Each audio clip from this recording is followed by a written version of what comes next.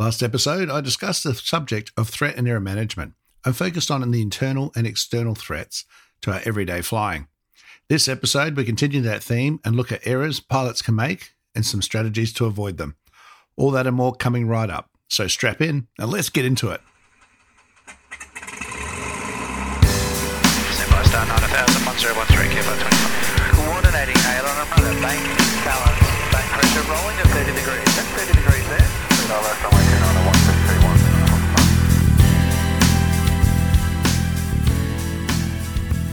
1631. G'day everyone and welcome to episode 79 of the Flight Training Australia podcast.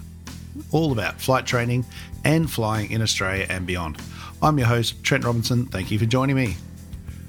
Well, I've had some interesting conversations over the last few weeks talking to people from all over, pilots, employers, and everything in between. The employment cycle is creating a huge amount of pilot movement, as we all well know. The impacts on this, however, are widespread and not necessarily in everyone's favour, providing opportunities and accelerated careers for some pilots, but also huge overheads in training and retraining and finding the right number of pilots and skilled pilots, causing headaches for employers. The cost of training pilots, only to lose them and then have to retrain, is costing operators at the moment tens to hundreds of thousands of dollars. Not to mention experienced and senior pilots disappearing and not many people around eligible for roles in management or head of flying operations and head of operations for flight schools. Finding people for that sort of role is proving increasingly difficult. And let's face it, these are not roles that can be just filled. With limited resources, CASA can take months, and without people in these roles, companies face closure. So, pilot boom or not, this isn't good for anyone, and it's not good for our industry. Employment cycles in aviation typically run around 6 to 8 years, so whilst things are going well at the moment, it obviously won't last forever. That aside, we are ending up with less experienced head of operations having been put in these roles and a lot of pressure and expectation put on them. So it is indeed challenging times for everyone. And this, in a way, feeds into the episode topic today, which is the threat and error management, defensive flying for pilots part 2, and we're going to look at errors. So recapping, if you didn't listen to the last episode, 78, I went all through what threat and error management is and had a look at identifying threats, both internal and external. And as we said, this is applicable to everyone, regardless of their knowledge or experience. We could all be vulnerable to this at some stage. It's just normally an experienced pilot will usually recognize these conditions and apply defensive strategies automatically. So, as Alexander Pope wrote, to err is human. As humans, we all make errors. In threat and error management, errors are defined as flight crew actions or inactions, which can lead to a deviation from crew or organizational intentions or expectations, reduced safety margins, an increased probability of adverse operational events on the ground and during flight. James Reason, the man who formulated the famous Swiss cheese model, developed the basic error types. Adverse operational offense can be handling errors, procedural errors, or communication errors. And these errors can all happen as a result of a momentary diversion of attention, which we usually call a slip, or a memory failure, which we call a lapse, which can be induced by expected or unexpected threats. But before I break those down, there are also more deliberate, intentional non-compliance errors. These are often errors used to increase operational efficiency, but in violation of standard operating procedures, or SOPs. Think about a time you may have knowingly broken a rule or law. What was the process you went through in your mind that led you to the decision to break it? Maybe it was a little rule, not an important one, at least in your mind. Think about coming to a crosswalk intersection and the red light's on, the little red man says, nope, you can't cross. Now, initially, you're going to comply because the light's red, and that's what we've all been taught to do. And that's the law. But there's no traffic, there's no cars, and, you just want to cross the road and get on with it. So now the thought comes in, it's illegal, but it's only a little bit illegal. If there's others around you, they'll start looking at you, all thinking the same thing, but waiting for someone to take the first step. You look again, it's all clear, and you cross.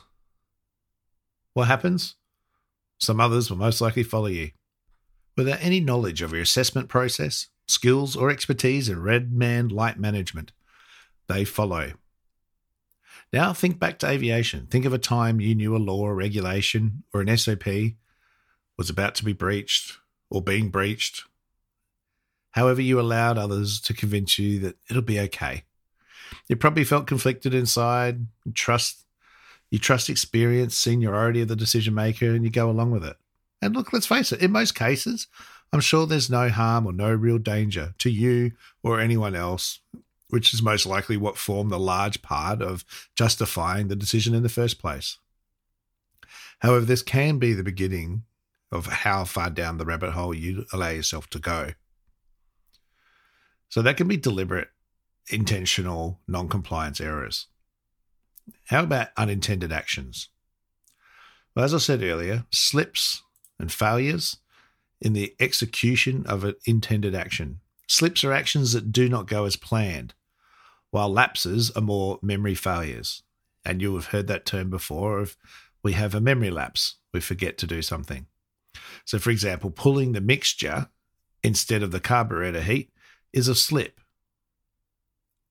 It's a slip up. Forgetting to apply the carburetor heat is a lapse or a memory lapse.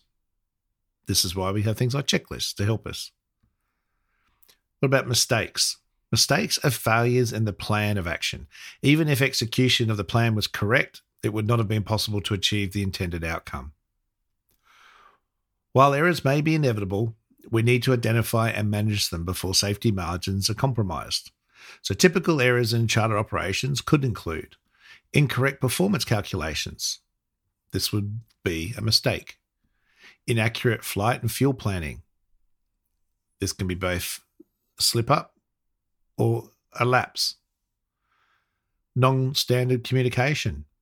This can be mistakes or could just be outright violations. Deliberate. Aircraft mishandling. Bit of a slip up. All right, the list goes on.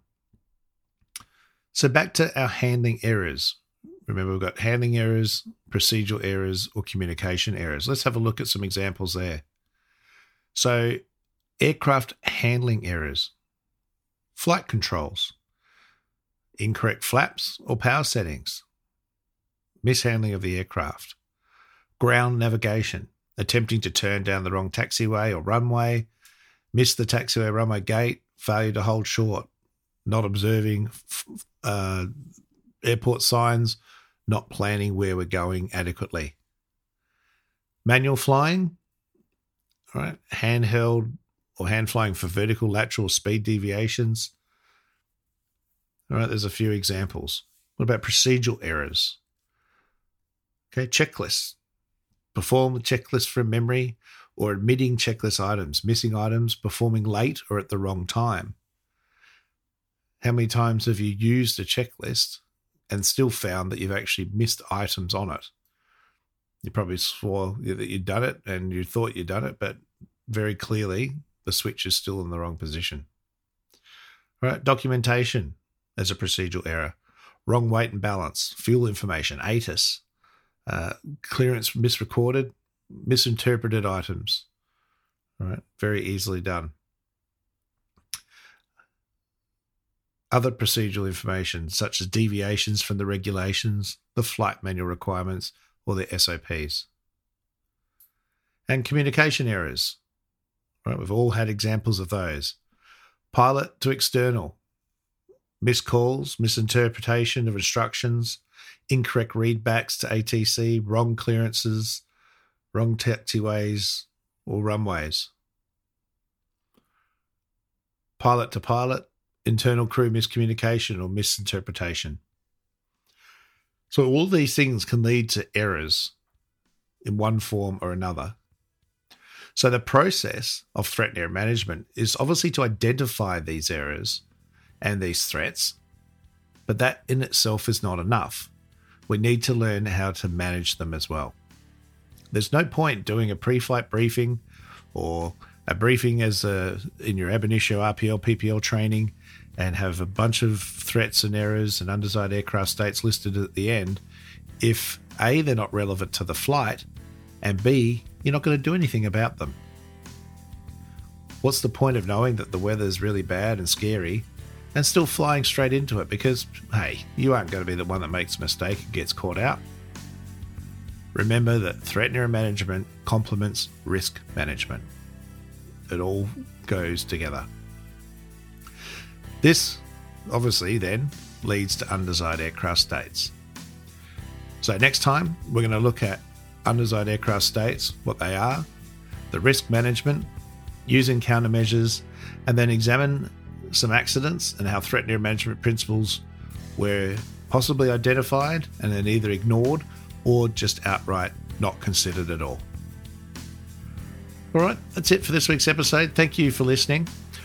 Love the feedback as always. You can email me, info@trentrobinsonaviation.com.au. You can get me on Instagram, Facebook, TikTok, and LinkedIn. All the information is in the episode description attached to this episode. All right, until next week, blue skies, stay safe, and remember the golden rule. Aviate, navigate, communicate. Cheers, everyone.